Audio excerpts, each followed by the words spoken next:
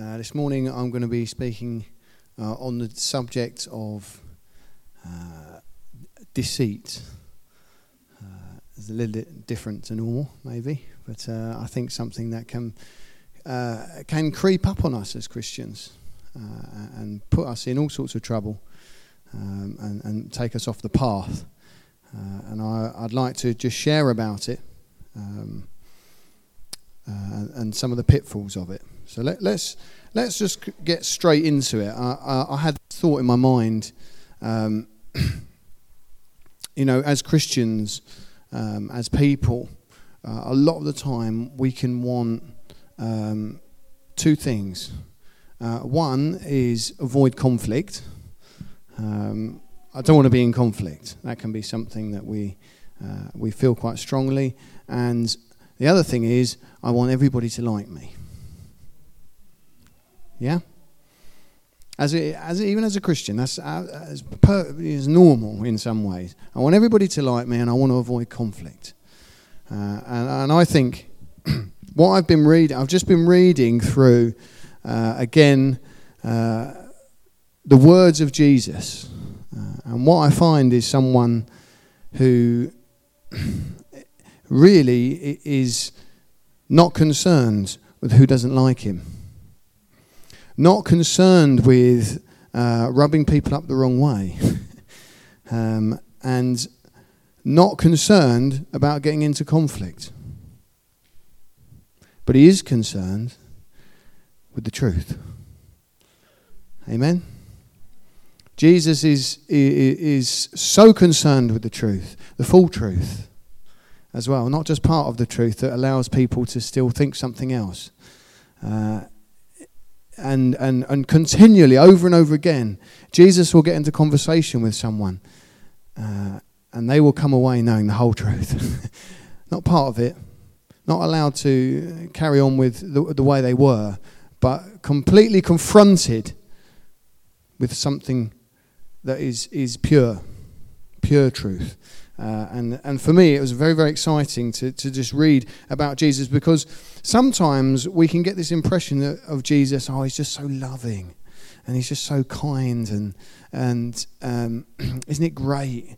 And if Jesus was here, wouldn't he be so nice to us and we'd all have a lovely fluffy feeling? And part of what I'm realising, if Jesus was here, and he is, there would be some home truths. There would be some facing up to things. Because that's how he was and that's how he is. And if we get into his presence, we become confronted with all that we are. I don't know if you find that, but, if my heart's in the wrong place I've fallen into sin or something like that, I don't want to go and sit in God's presence. Because it becomes so, it all comes so much to the front. Because I know that nothing can be hidden from him. He is the truth. He knows the truth. And he knows the truth about me. And something I've learned over time is that actually that's the best time to come to Jesus. Because he knows it all. He sees it all. He is the truth. There's no hiding from him, and yet he wants to come and deal with it, and deal with all the things in our hearts, and move us forward and give us a future. Okay, well, let's move into maybe some of slightly more systematic thoughts here.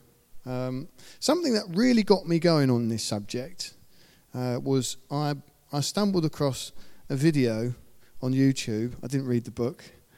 Surprise, surprise. There's a book called The Art of War by Sun Tzu. It was written 500 BC, so 500 years before Jesus was born. It was written, and it's a masterpiece, really, and forms a foundation for most battle and war tactics that are even used today. One quote, and this is something that really struck me and really got me thinking. It says, "All warfare is based on deception." All warfare is based on deception.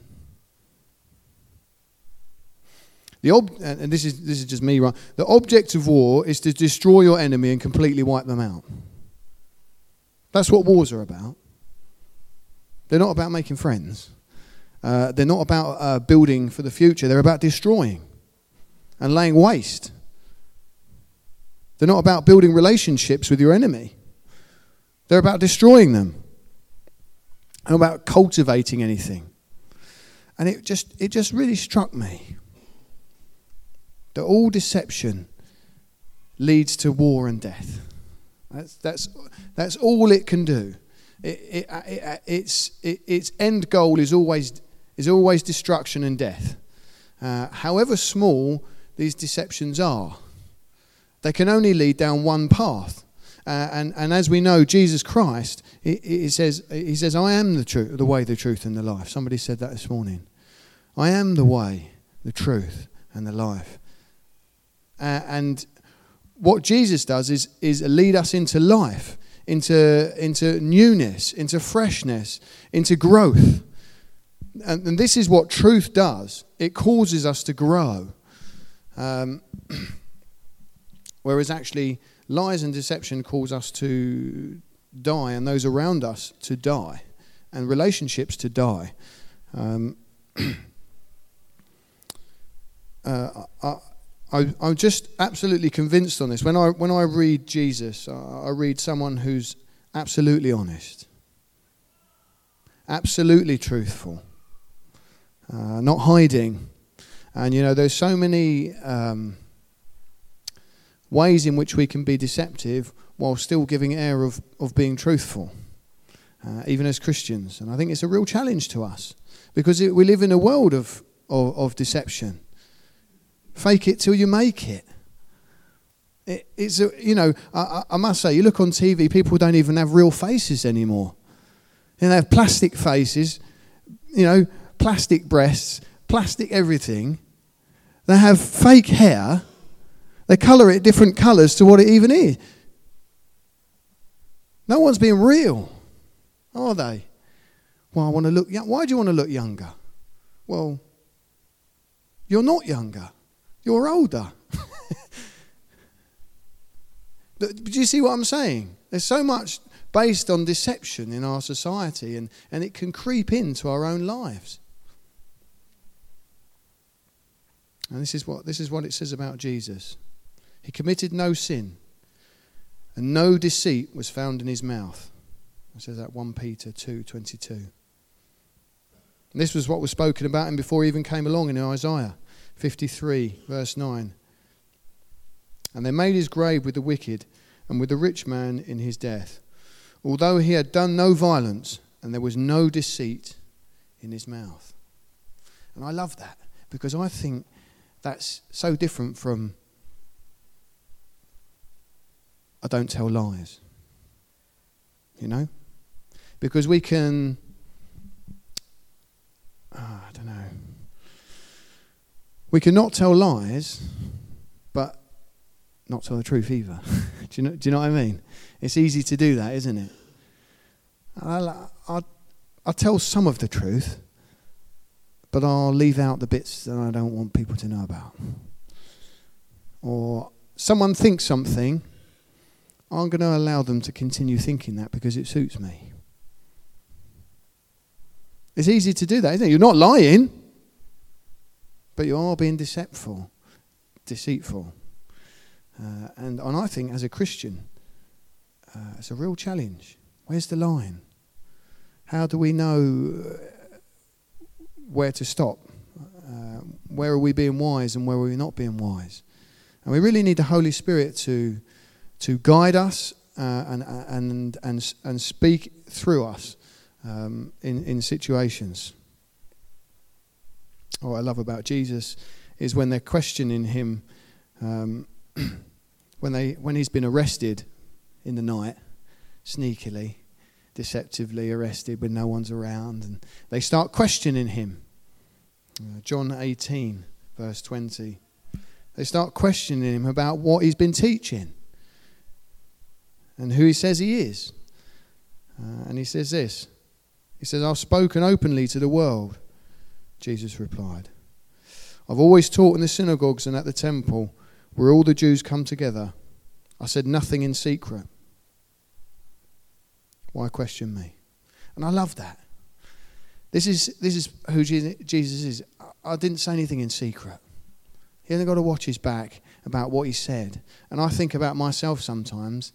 One of the big challenges is, when you're talking with someone about somebody else, and you think, if they were there, would they be happy about what I'm saying? It's a real challenge. What do we say in secret? What do we say to people's faces, and what do we say behind their backs? It's not necessarily, because as Christians, it's, we're not necessarily doing massive barefaced lies.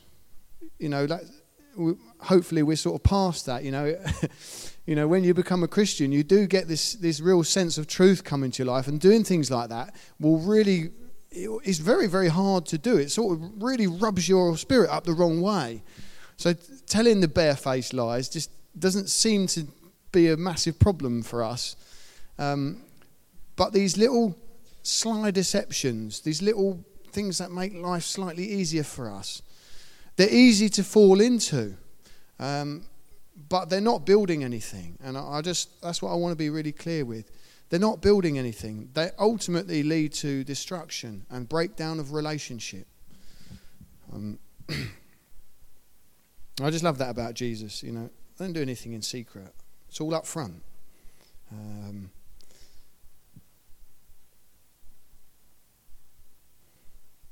Truth is more than just facts. I think our society has very much trained us to believe that the truth is evidence, and it's only evidence. And now there's a really big, strong push in our society to believe that truth is how you feel. But that's not true. Truth is not how you feel. The truth is the truth.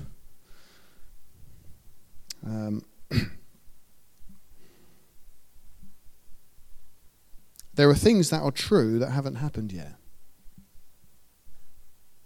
Jesus is coming back again. That's the truth. I can't prove it, but he is. Jesus loves you. He's never going to let you go.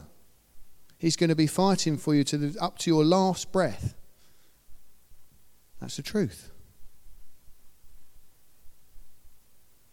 But it's not as simple as just evidence sometimes.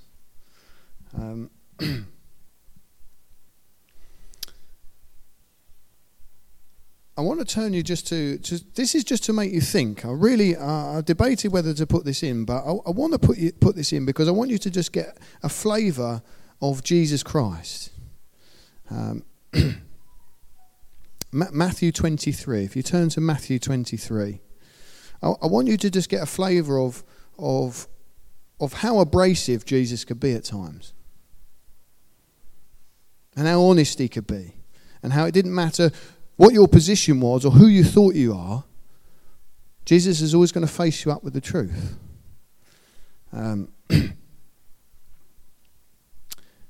Now, I'm just going to quickly point to the end of Matthew 22, verse 41. It says, while the Pharisees were gathered together, Jesus asked them.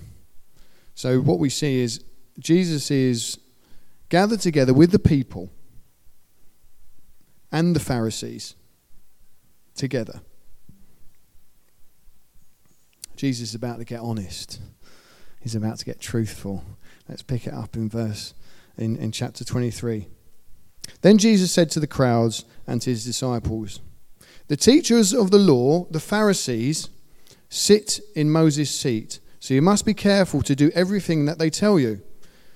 But do not do what they do, for they do not practice what they preach. They are heavy, cumbersome loads. They tie heavy, cumbersome loads and put them on other people's shoulders. But they themselves are not willing to lift a finger to move them. Everything they do is for people to see. They make their phylacteries wide and the tassels of their garments long. They love the place of honour at banquets and the most important seat in the synagogues.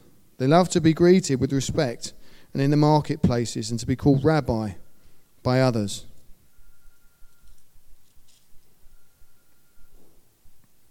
I'm going to keep going now. I'm just going to push down to verse 13. Woe to you, teachers of the law and Pharisees, you hypocrites! You shut the door of the kingdom to heaven in people's faces. You yourselves do not enter, nor will you let others enter who are trying to. Woe to you, teachers of the law and Pharisees, you hypocrites! You travel the land and sea to win a single convert, and when you have succeeded, you make them twice as much a child of hell as you are. Right, you can keep reading, and he keeps going. He just starts going for it to their faces. He's certainly not being nice and soft and cuddly, is he? There's no soft and cuddliness there. I mean, I've never heard anyone preach on that ever before in my life. But I don't know what it is, but Jesus is not allowing them to carry on with their hypocrisy. He won't allow it. He won't allow the people to think that it's all right. And he won't allow us to think it's all right in our own hearts to carry on being one way and saying another thing. Nice prayers on Sunday, awful all week.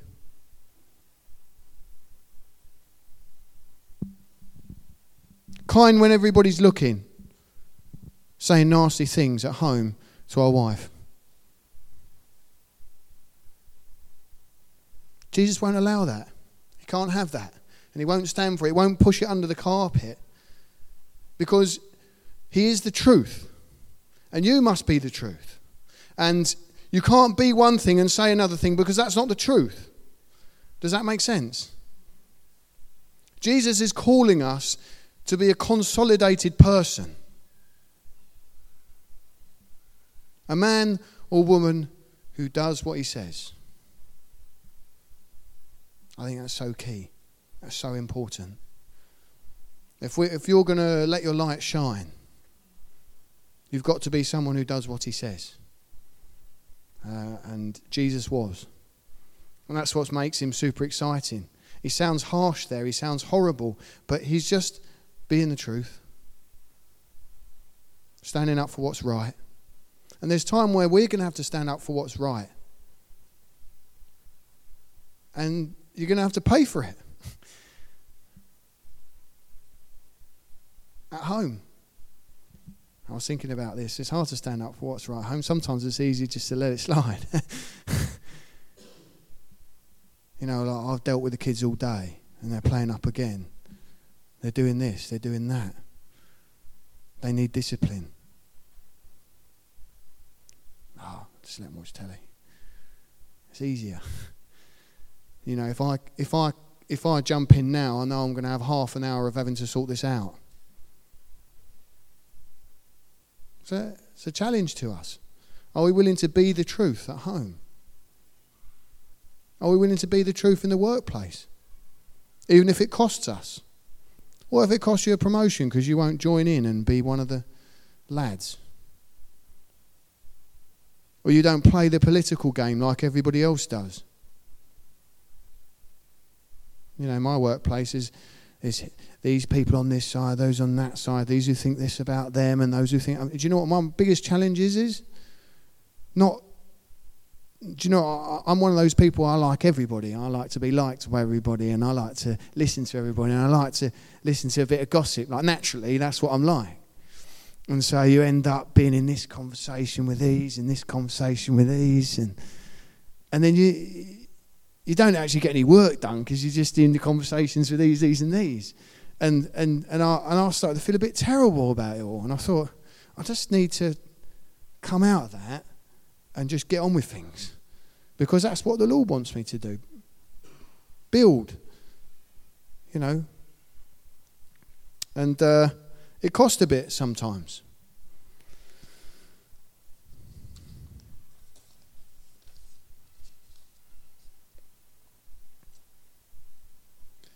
I want to look at our society very quickly. Have you been missold PPI? Have you had one of those? You've been missold PPI. The wages of sin is death. And you look at these companies. I want you to look at our society. Look at these companies. What they did is they lied. They lied. And they're paying for it. Do you know they're having to pay back every penny to reserve so much money for PPI. And they pay it all back. And not on top of that, they now have all these audits that they have on top. And these audits cost companies millions of pounds. My company gets audited by 4 different organisations. When the market crashed in 2008, and all the financial companies, what have they been doing? Deceiving everybody. Well, they were on the line. Was it lawful? Not a lot of them went to prison, did they? Because technically they weren't lying. There was a lot of deception going on. And it all collapsed. Because the wages of sin is death. And lying leads to destruction.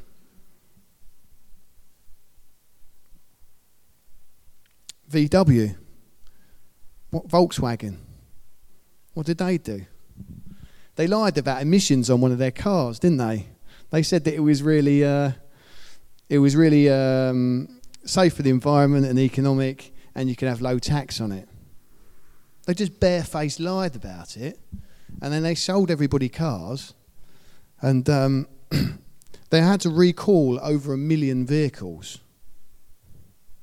It's cost them £6.5 billion. Not to mention the biggest loss, which is the loss of reputation and the fact that people don't trust them anymore. They made 8.1 billion profit, but most of it's down the toilet because of that, because of lies. And so we see there's this direct correlation between this deceitfulness and just destruction. Its deceitfulness is destructive in its nature. Think about sports. Think about my beloved cycling. And people cheating, taking drugs, and they've ruined it. They've ruined the results. They've created an atmosphere of having to check up on everybody. If you're a cycling athlete now, your life is a misery. You have to inform the governing body where you're going to be every single day of the year. And they come and get you out of bed at 6 a.m. and test you for drugs.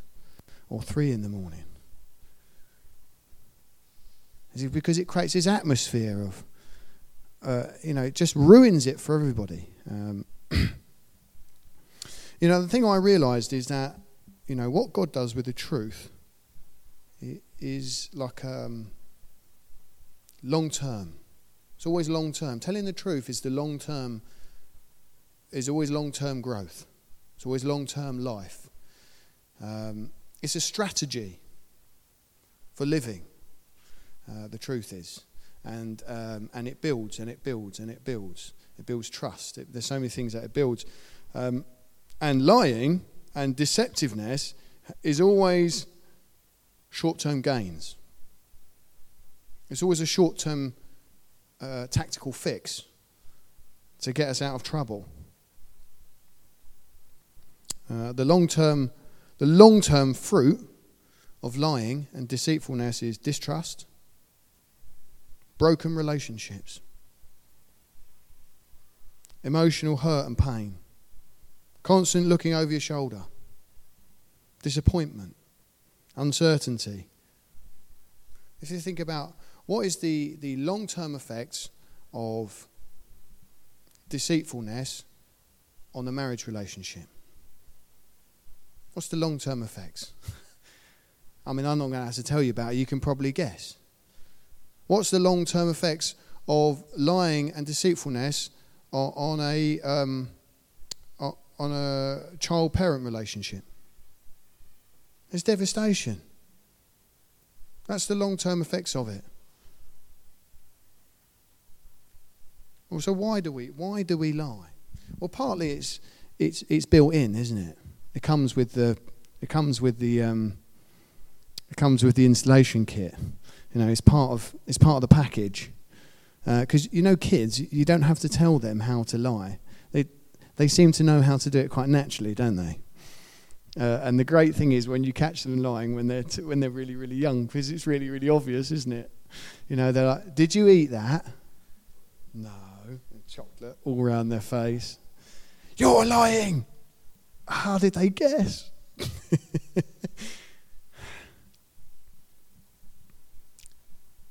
Sometimes we can be deceptive because we don't want to deal with the consequences today. I just don't want to deal with it. We know it's going to bring a lot of hassle. I don't want to deal with the reaction if I have to tell them what really happened.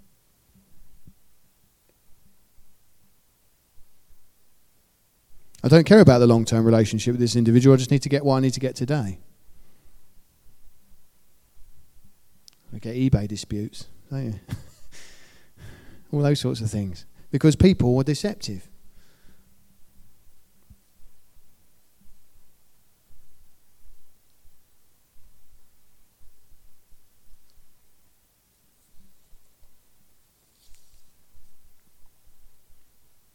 So, as Christians, we can. I've described some of the ways I think we can just slip into deceit. Really, not on purpose. You know, I wasn't trying to be a liar. We can tell those little white lies just to make people feel all right. You know, because I want them to like me and I want them to feel good about themselves. And we can just sort of we can start like that. I'm going to allow this person to think something that suits me. Live in one way and talking another way. And I was very much like that when I was an early Christian. Praise you, Lord, on Sunday. Fall into absolute sin on Monday. Again and again. And come back. And the person I wasn't reflected in what I was saying. And the Lord sorted me out. That wasn't acceptable. But you know, it's so important. You know, we can lie to our kids. Not on purpose. But how about this? Listen to this one. If you do that again, I'm going to take that toy away from you. If you do that again, you're not having any dinner. If you do that again, you're not going to the park tomorrow. And what do? They do it again. Because that's what kids are like, aren't they? They like to push the boundaries out to see how far they can push until you actually back up what you're going to say. And I think it's really, really important that with our children that we make sure that we do what we say we're going to do. Because they need to know, you know, mum and dad are the truth. Just like Jesus is the truth. And if they say they're going to do it, they're going to do it. Now, I mean, you have to pick your battles. So you might think, right, I'm going to let a lot of stuff slide. But when I say I'm going to do it, I'm not going to back up, because I need to represent Jesus here. And my kids need to know what the boundaries are. And I think if we don't give our kids those boundaries, they're going to grow up thinking, do you know what? I'm the exception to the rule. I'm the exception to the rule. If you don't get yourself right with Jesus, you're going to hell. Well, I'm the exception to the rule. I'll be all right. Got let off with everything else. And we need to, I think, it's really, really important that we represent the truth to our children. And do you know what? They're not going to like you for it. Oh, I like being liked. You know? But they'll love you for it in the long run. I certainly love my mum and dad. My mum always represented the truth at home. I always got a lashing for everything.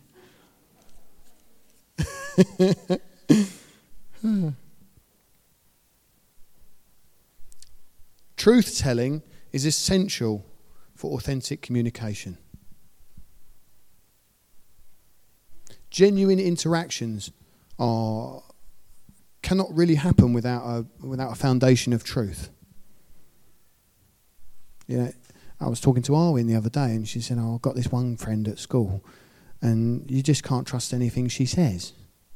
And so I don't really want to hang out with her because I don't know what's going to I thought, it's so true, isn't it? When you want a friendship, you need to know that when they say something, that is true. You know? Truth-telling is a requirement for trust. You know, we were talking about earlier, trust Jesus. You can come and you can trust him. You can trust who he is. And we can only do that because he's the truth. And if people are going to trust in us, and what we say and what we do, truth needs to be the foundation.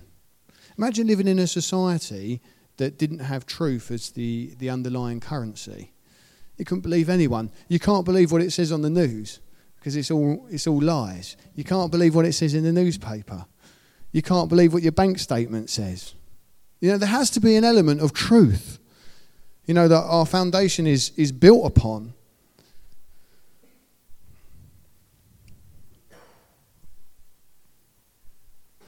Having said that, I do want to temper it a little bit. Honesty as a character quality is a sign of the Spirit's work in a person's soul. God cannot lie. The Bible clearly says that. Hebrews 6 verse 18. God cannot lie. He is the truth.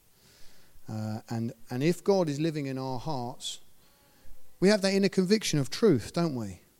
You know, you might even be on your own and no one can see, and something will come up and you think, I could just do this and no one will know. And there'll be something inside you that says, I don't want to. Because the inner conviction of the Spirit gets hold of you. And he can change us from being absolutely rotten to being someone who's absolutely truthful.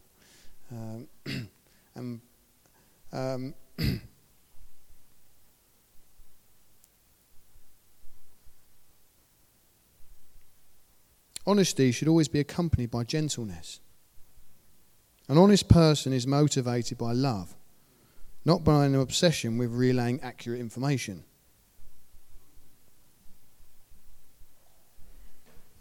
You are bottom of the class. You got 3%. That is the worst percentile in the whole country. It's accurate information. It's not done in love, though, is it? And we have to be, careful as carriers of the truth and guardians of the truth, that we do it in a soft, kind way that causes people to grow, right? We must speak the truth to our brothers and sisters, because you can't grow without the truth, can you? You can't live in freedom without the truth. How about this? I just want to put this to you. Proverbs 19 verse 22 says this: what a person desires is unfailing love. Better to be poor than a liar. I was thinking, what? What have those two things got to do with each other? I'll read it again. What a person desires is unfailing love. You and I know that to be true, right? Because that's what I want. I want unfailing love. And then it goes on to say, better to be poor than a liar. Because someone who really loves you will tell you the truth. It might hurt a little bit. That's a hideous dress. It might hurt a little bit. But it's better than going down the catwalk in it, right?